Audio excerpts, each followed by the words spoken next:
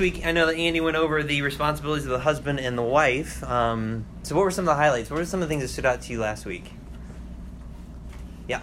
Even though there's like a longer list for guys and a shorter list for them, they coincide in the Yes. They work together. Yeah, absolutely. Absolutely. And why should you know these things now? Like when it comes to your responsibilities as a husband or your responsibilities as a wife. Why is it important for you to start to get some of these things down now? Yeah. That way, when you get married, it goes a little smoother. You're not just learning everything on the fly. Yes, yes. So you guys know this, especially when it comes to the whole topic of school and everybody's wonderful word that they live by. Procrastination. Yes, procrastination. Procrastination. It's much easier to get things done ahead of time than to wait until the night before or the day of to get some things done. Am I right? Because things are crazy, especially if you have a huge assignment. Like if you have like a 10-page paper and you've not thought about it. Or a 400-page book. Or a 400-page book, and you have to read it like the night before. Yeah, it's not really going to happen. Is that you? All right, Jackson. Great job setting the standard real low. All right, so when it comes to these things, here's the deal. A lot of people, they procrastinate. And there's one thing that you do not want to procrastinate in. You never want to procrastinate in your godliness, learning how to be godly. That is something that you should always be proactive in. Because when you're in the moment, like when something comes up, whether it's a temptation or there's a choice that needs to be made or something like that, and you have to make a good godly decision in the moment, if you are not prepared ahead of time, you are going to make bad choices. You're going to make bad choices because you're not prepared. Your heart is not prepared. And so when it comes to marriage is already difficult enough when it comes to two people that love God with all their heart because we're sinners. And if that isn't enough, people then just wait and they wait as far as, well, I'll just, or even the example that just pops in my head all the time is that there's couples that they aren't involved with church. They don't take their walk with God seriously. They don't walk with God on a daily basis. They get married. And then, there's some conflict, but then they start having children. And then once they have children, then their children get a little bit older, and they're like, my kids need church. And then they send their kids to church, or they send their kids to, like, VBS or other things like that. But they themselves don't feel like they need it, but my kids need it. So this is, like, the complete backwards way of how things ought to be done. You, in the home, you set the pace as the leader of the home, as the mother and the father, as the husband and the wife. And if you guys are not walking with God, you cannot expect your own children to walk with God. Now, sometimes it will happen. Some of you guys live in homes where your parents don't walk with God. And you do. That's incredible. That shows me a great amount of character that you have. Stick with it. But in most cases, that does not happen. Because the parents show the model of what life should be like, and the children follow after. And they mimic the things that they see with their parents. That's just normal. That's how things work in the world. And so when it comes to these sorts of things, if you want to be a good, godly husband, if you want to be a good, godly wife, then you need to start doing some of these things now and start working on some of these character traits in your life now. Because when the day comes where you have to fulfill that role, that is not the time to start. It's not the time to start. So you need to get these things down, and it will save you a lot of hurt. A lot of hurt, and a lot of poor choices will not be made if you start ahead of time.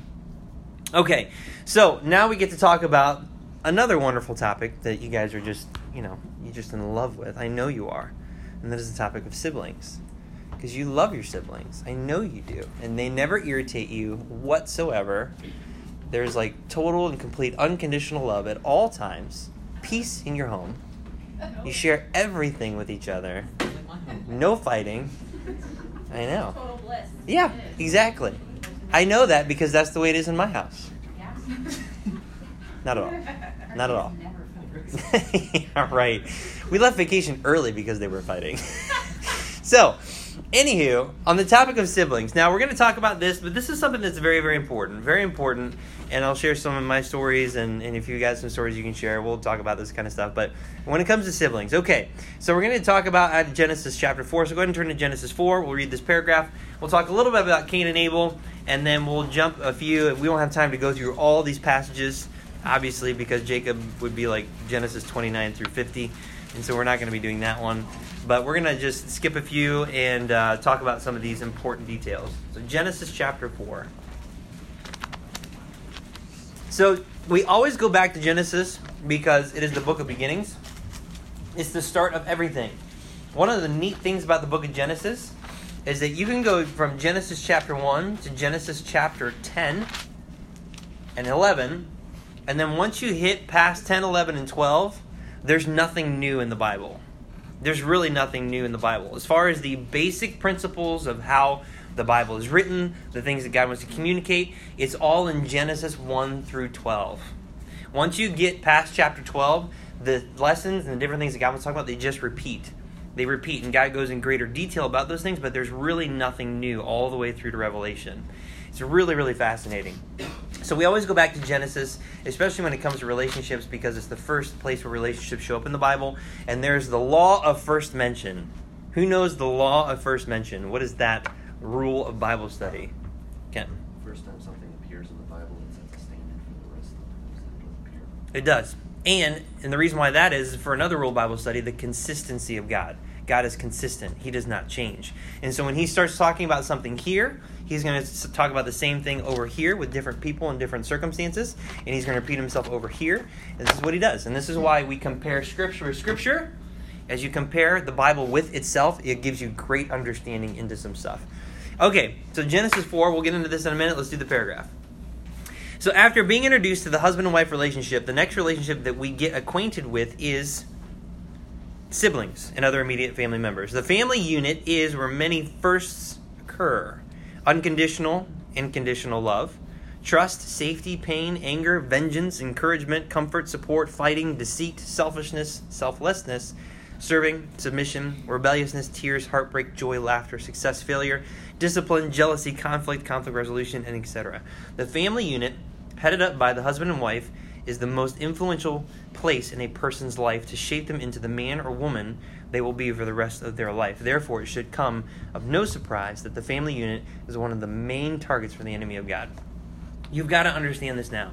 This is one of the big life lessons that you've got to get now. You guys have to understand that the devil, the enemy of God, wants to destroy your life. He wants to destroy your life, and he wants to destroy your family.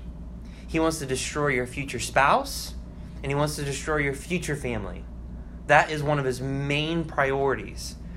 He does not want any person to glorify or honor God at all. At all. So you should not find it a coincidence or a surprise in your life when things happen that cause you not to want to walk with God. Like, it shouldn't be a shocker to you that there are mornings where you get up and you don't want to read your Bible.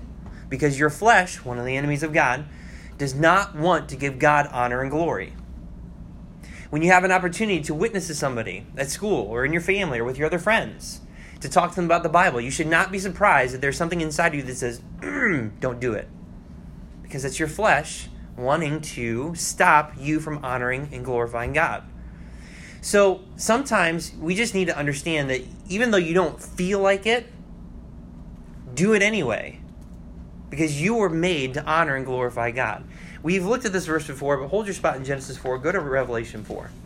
Revelation 4. I just want you to see this because this is one of those verses that I need reminded of frequently in my life. Revelation chapter 4.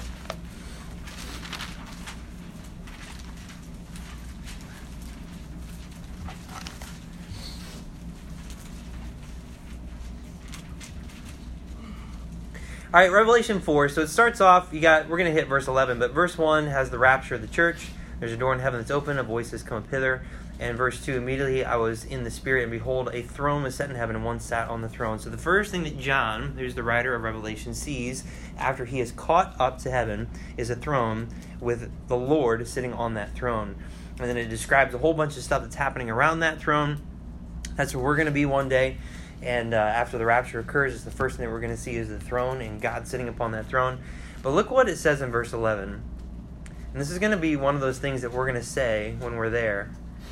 Thou art worthy, O Lord, to receive glory and honor and power.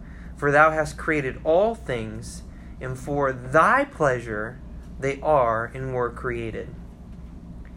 Everything that God makes is for his pleasure, for his honor, for his glory. Everything that God has made, that includes you and that includes me. There is a big fat lie that is being told to you by ourselves and by the world, is that if you live for God and you do the things that God wants you to do, then you're going to have a miserable life. Am I right? Because I feel that every day. I feel that inside of me where if I do what God wants me to do, it's just there's this weight, there's this thing inside of me that is trying to convince me to spend my time for me, to do the things that I want myself to do for my own pleasure. There's just this feeling inside of us that's your flesh, that's the world telling you these sorts of things, because you were made to give God honor and glory. And let me tell you, and I will give you the best example of this, and some of you guys know this firsthand. When you have actually given selflessly, like you've given yourself, you've given your time, and you have served God, and you've done something to minister to him, or you shared the gospel with somebody, you've had a great conversation with somebody, and you're doing it willingly, how do you feel?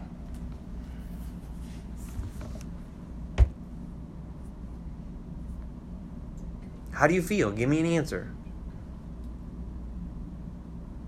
Come on. Yep. Free. You feel free. Excited. Satisfied. Like you've done something worth doing. Yes. Not empty. Like you have a purpose. There's a reason for that. Because you were made to do that. You were made to be that every day. Every day. There is nothing like serving God. Like, and I get it. There are times where we're hanging out with our family, with our friends, and we're having a good time. And yeah, those times are super exciting and they're fun. They're fun. But there is nothing like serving God. There is nothing like it. Because for the first time, and see, here's the sad part. Some of you don't know what that's like because you've never served God. You've never actually given of yourself willingly, selflessly, to step outside your comfort zone and to do something like that. So you have no idea what I'm talking about. And so all you have are the pretty good times that you have with your family and your friends. And that's all you've got. But I'm telling you, that is cheap. That is a cheap imitation to what you could actually have with the Lord. I don't know of a single person that wants to live a life of misery, emptiness, purposelessness. I don't know of anyone. I mean, is there anyone that's like, oh yeah, goal in life, that's me. I want to just have nothing. I want my life to have no meaning. I want to end my life with just full of regret. I just want to be just discontent about everything. It's just my goal. That's my goal. Check. Got it. Done. No. Everybody who's human wants to live a full life. And they want to live a life that's exciting. They want to live a life of meaning, with purpose, with adventure, with new and amazing things. And I'm telling you, the only way that's truly going to happen, is if you surrender your life and you serve God with everything that you've got. That's the only way it's going to happen. Case in point, how many stories have you heard over the years of even just recently, of people that are successful in their life? They have money, they have status, they have fame, and they have nothing. They have nothing. It happens all the time. All the time. I mean, even just yesterday, I'm scrolling through stuff on different videos, and sometimes I check out, a bunch of Jimmy Fallon stuff because they're hilarious. And so I was watching, and he was doing an interview with Ariana Grande with her new album that came out. And so there was this one song, it's called Breathe, and they played a sample on it, and people were freaking out. And so, but anyway, so they said, well, why did you write this song? Well, I was dealing with anxiety. And it's all about just breathing and taking a moment. I'm like, anxiety? You're kidding me? Like, You think of someone like her who has access to everything. She has money. She has influence. She can go anywhere in the world at any point in time with anybody doing anything. And she has anxiety issues? Yeah, because she doesn't know the Lord. She doesn't have Jesus Christ. At the end of her life, she is going to be full of regret. There's no doubt about it. There is no doubt about it. So it doesn't matter. Money means jack. Status means nothing. I mean, even, I was telling Megan this. So we're up at Lakeside, and the kids were playing on the playground, and there was this other lady that was there, and their kids, and so they're playing and stuff like that. Well, my kids, super social, and just everybody's friend, which I love that about my kids. So a little bit later, I took the kids to the coffee shop, and here the mom with the two kids were there, and so they got up talking again, and the mom was like, "Oh, my kids are just talking about your kids. Oh, we're so glad we got to see each other and everything." And so then she asked me, she's like, "So do you guys come up here often?" I'm like, "No, this is our first time." And she's like, "Oh, we love it over here. We come over here, all the time just to hang out and see what's going on here and everything." And then she made a statement, and after I made a statement, it got kind of weird, of course, because I brought up church. But I made a statement to her, and I said, "Yeah, one of our families from church," because I always try to throw something out there with church. "One of our families from church comes up here, and they stay for a full week. I heard about it, so we wanted to come and check it out." And she's like, "Oh, yeah, my husband and I, we bought a house on Catawba Island, and, we just come over here every now and again." And I'm like, "What?" Okay. It's not cheap to go to Lakeside. No, it's not. But to own your own house on an island that's like a second home is also not cheap. And so I was like, wow. All right, so this just showed me something fantastic. Money means nothing. It means absolutely nothing. And so then this lady's talking, and it was really nice, but just because she has, status or she has whatever, and then her kids play with my kids, and they're like the best of friends. And I do not relate to this lady whatsoever. So it shows me it doesn't mean anything. Money doesn't mean anything. Status doesn't mean anything. Influence doesn't mean anything. At the end of the day, when everyone dies, we're all the same. We're all human beings, and the only thing that matters is if you know Jesus Christ is your Savior. That is it. That's it. That's it. So anyway, I don't know how I got off on that huge tangent, but the whole point is of all that, is that you guys need to just step outside of your little comfort zone and take a risk and serve God and do things that you know that you're supposed to do willingly, and you will be absolutely floored and amazed at what God will do with those things, because you're living in the will of God, and there's going to be nothing like it. And if you think I'm lying, just give it a shot, and I'll tell you I'm not lying. Yeah. I was at Sherry yesterday's doing devotions yesterday in Proverbs 8:18. Because we get enamored with that, like you're talking about. I mean, the person, they can afford to buy a house on an island. Yeah. And part of our flesh kind of has an admiration for that. Like, oh, wow. It's like, yeah. It gets many things like, okay, well, what would the person do to earn their income? And, they start thinking all this dumb stuff. Yep. But the reminder to that, and this stuck out yesterday, was verses 10 and 11. The name of the Lord is a strong tower. The righteous runneth into it and is safe. Mm-hmm. 11. The rich man's wealth is his strong city, and as an high wall in his own conceit. Mm-hmm.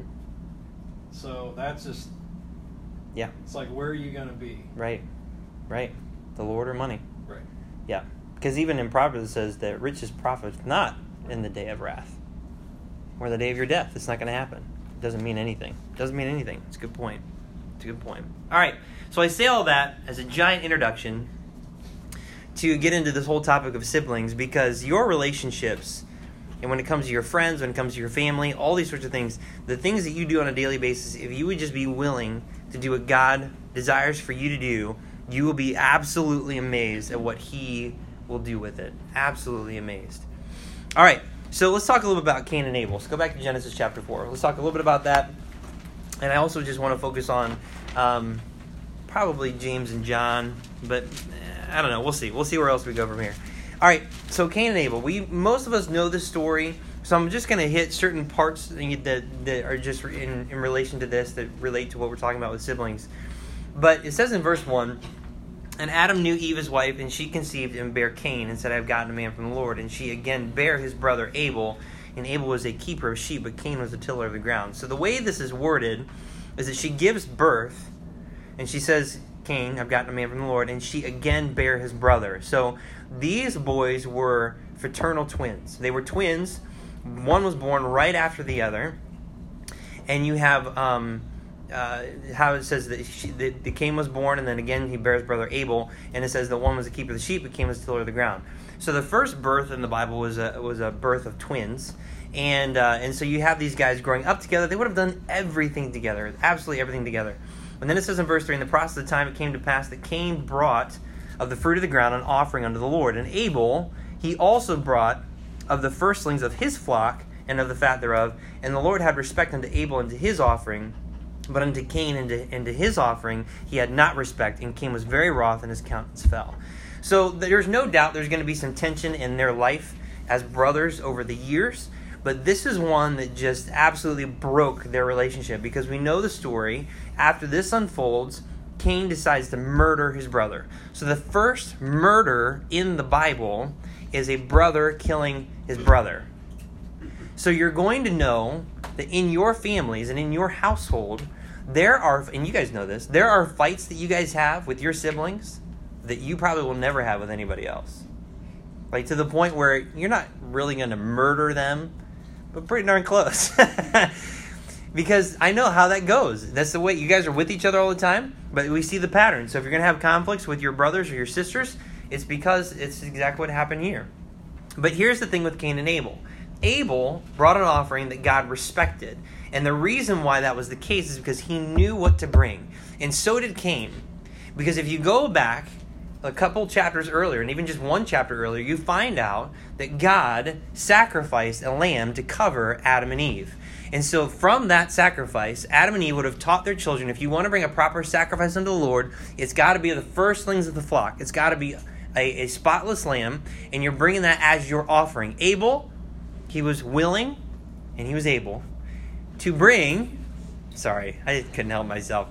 So he brought the proper sacrifice. And since he brought the proper sacrifice, God blessed him for it. Cain, he was a farmer. Pastor Tom just went through this not long ago. He was a farmer. He would have had crops upon crops upon crops, flowers. And he probably would have made the most ornate, beautiful thing that you could possibly think of. The problem with Cain's, though, is that he said, you know what? I know what God asked for, but I want to do something better. I want to provide something better, and I'm going to do it because I want to honor God. But it's not what God asked for. It's not what God desired. And so there are many people out in the world that do great things. They might be humanitarians. They might do maybe philanthropists. They might give their money to stuff. They might sacrifice a lot of their time and a lot of their energy for other people. But that's not exactly what God is asking for. You know what God is asking for? What is God asking for? Above everything else you could possibly give, what is God asking for of you? Sacrifice, your obedience. Yes, your obedience, your own sacrifice, yourself. God wants you. He doesn't want what you can do. He doesn't want what you can do for other people or how you can help others. He wants you. He wants you. He wants you, your heart, your life. He wants you. He wants to be close to you. That is the proper sacrifice. A lot of people think this whole religion thing is about serving other people. That's secondary. Because it is about that, but that's secondary. Until God has you, He doesn't have anything. And it doesn't matter what you sacrifice or what you offer to God. And saying, God, I'm doing this for you. It doesn't matter. God wants you. Abel understood that. Cain didn't.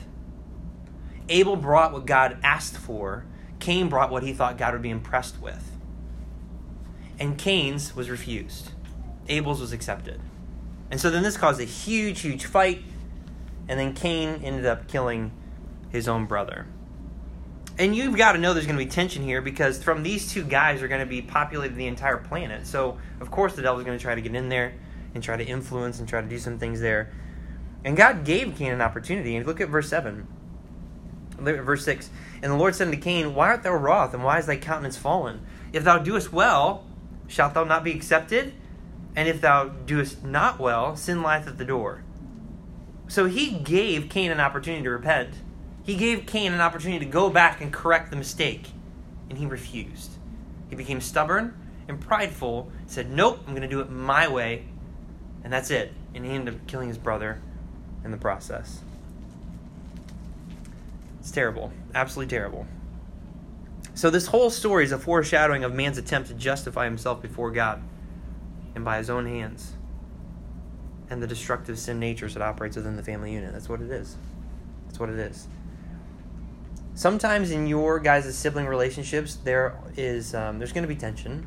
There's going to be issues. Don't let it last long. And it's really hard as a sibling to go to your other sibling and say, I was wrong. Am I right? It's really hard, especially with a sibling. It's a little bit easier with your parents at times.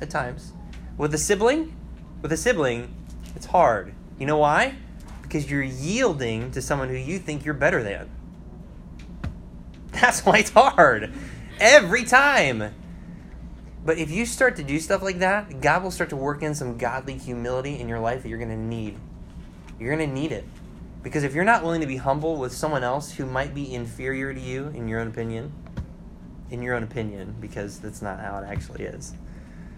If you're willing to do that and humble yourself and say, you know what, I was an idiot and I was wrong. That is going to be so honoring unto God. That's all Cain had to do. That's all he had to do. But he didn't. He ended up killing his brother instead. It's terrible. Absolutely terrible. All right, and then you got the story of Jacob's sons, which, man, that thing is just a mess. Talk about a soap opera. You've got Genesis 29 through 50 that is just like, I mean, it's a mess. You know what I love about the Bible? The Bible's honest. And so you throw in examples of like Jacob and his family, and God doesn't like pretty it up. He doesn't spray perfume on it. He doesn't, only point out the good things. No, he points out everything. And that whole family was a train wreck. And yet God was still able to use it and be glorified. So if your life is a train wreck, there's good news. God can still use you. You just need to be humble about it. And that's the story of Jacob and his sons and all the stuff that happened there. So we don't have time to go through all that. You got Mary, Martha, and Lazarus. This is a really, really, really good one, and I wish we had time to go through this one. I'll just hit some highlights on this one. So these siblings, they belonged to a family that loved God, and they were close to Jesus. I mean, if you read through the Gospels, outside of the disciples, you have Mary, Martha, and Lazarus. Those are the next three that you see all the time with Jesus, on and off throughout the Gospels. Lazarus was dearly beloved by his sisters and by Jesus. We know that from John 11 when Lazarus died. I don't know of anybody else that died that they called Jesus for. I mean, I can't think of any other family in the Gospels where a family member died and they called Jesus to come. I don't see that anywhere else. I see a lot of people wanting Jesus to heal other family members and other servants within their household, but there's nothing like this. Very, very unique. And then in Luke 10, we will go to this one. Go to Luke 10. I like this one. Luke 10. This one is such a conviction to me. So read it and let it settle in. Luke 10. So we got some sibling tension between Mary and Martha. Two sisters fighting together, which I know never happens. Especially with sisters. Mary and Martha. All right, verse 38. Now it came to pass as they went that he entered into a certain village, and a certain woman named Martha received him into her house. And she had a sister called Mary, which also sat at Jesus' feet and heard his word. But Martha was cumbered about much serving, and came to him and said, Lord, dost thou not care that my sister hath left me to serve alone? Bid her therefore that she help me. This happens all the time. I mean, even with Lillian and Lucas, they are constantly tattling on each other. And this is what Martha's doing. Martha is tattling on Mary and expecting God to intervene and change the whole circumstance. I'm here serving. Jesus, would you tell her to get off her duff? I mean, I don't know. It's just my rendition of it. And help me because I've got so much work to do. And then Jesus, he says this in verse 41. And Jesus answered and said unto her, Martha, Martha, thou art careful and troubled about many things. but one thing is needful. And Mary hath chosen that good part, which shall not be taken away from her. So she was full of care, very troubled about so many things, but Mary has chosen to sit at the feet of Jesus and just be with him and to spend time with him. See, a lot of times there can be circumstances that unfold in our life where we're so busy taking care of all these other things that we forget to sit down and just rest and spend time with the Lord. There's always going to be stuff to do. Always. There's always going to be things to do at a house, when it comes to your room, when it comes to chores, when it comes to schoolwork, when it comes to... There's always going to be stuff to do. But just take some time and sit down and spend time with the Lord. Just do that. Because that, I'm telling you, if you just did that, it would make everything else go well. Because I tend to do this. You can focus on all the things that you need to get done, and you get worried and frustrated about all those things that you need to get done. And then you forget because you don't have time. You don't have time to spend with the Lord, which is a big fat lie. You always have time to spend with the Lord. You just need to take it. You need to find it. You need to figure it out. You always have time to spend with the Lord. If you spend time with God, then it will help you deal with these other things with a better attitude, a better heart attitude, and you'll be able to get things done better, quicker, and just all around, just better, because you have a better attitude, because you spent time with God and you have a proper perspective. Very, very important. Very important you guys get that stuff down. So I love that story. That's a huge conviction to me. There's always just one thing that is needful. There's many things that we can do and that we have to do, but there's one thing that is needful, and that is to spend time with the Lord. And then lastly, we got James and John. We don't have time to look at all these references, but I just want to just highlight some of these for you. So these brothers, they worked together, and they were called to follow Jesus as part of his 12 disciples together, and they were called the Sons of Thunder. So they were fishermen with their father, Zebedee, and they left their father to go and follow Jesus. They were two of the three closest to Jesus, but John was the closest of them all. And they were faithful unto Christ. James was actually martyred for the Lord's name. In Acts 12:2, he was martyred. And John was the only one not killed. Now, John, he's the one that ended up writing, obviously, the book of John, 1st, 2nd, 3rd John, and Revelation. Now, they tried to kill him, but he just wouldn't die because God wasn't done with him yet. Now, the story goes is that they had a pot of oil, and they threw him in the pot of oil. If you can imagine what that even do to your skin. Now, we don't know what happened, if it actually burned him at all or not, or if it was like a Daniel thing, or like, the Shadrach, Meshach, and Abednego type thing, where they came out and he was completely unscathed. But all we know is that he didn't die. So they exiled him to the Isle of Patmos, which is just a small island, and he was just there until the day of his death, as far as we know. But it was on that island, on that little Isle of Patmos, that he wrote the book of Revelation, because God was not done with him yet. So they tried to kill him, but he just didn't die, because God was not through with him yet. But James and John, they were always together. They did stuff together all the time. They were idiots together. I mean, these two guys, being the Sons of Thunder, they came to Jesus and said, "Hey, can we sit on your right and left hand and when we get to heaven?" And Jesus is like, nope. That's for who I have reserved for. These guys, as they were going, and the oh my gosh, the name is escaping me. Samaritans. So there was a Samaritan village that they didn't want Jesus to pass through. So these two guys came up to Jesus and said, "Hey, Jesus, so can we just call fire down from heaven and destroy them all like Elijah did?" She's like, "No, no. I came to save men's lives, not to destroy them." Oh, okay. And I'm sure they felt like idiots. But they were two of the closest three to Jesus Christ. And so, they were idiots. They did dumb things together, but they served God with all their heart. And one of them died. And can you imagine, after living an entire life together, they worked together, they fished together, they were disciples together, they served God together, and then James is killed.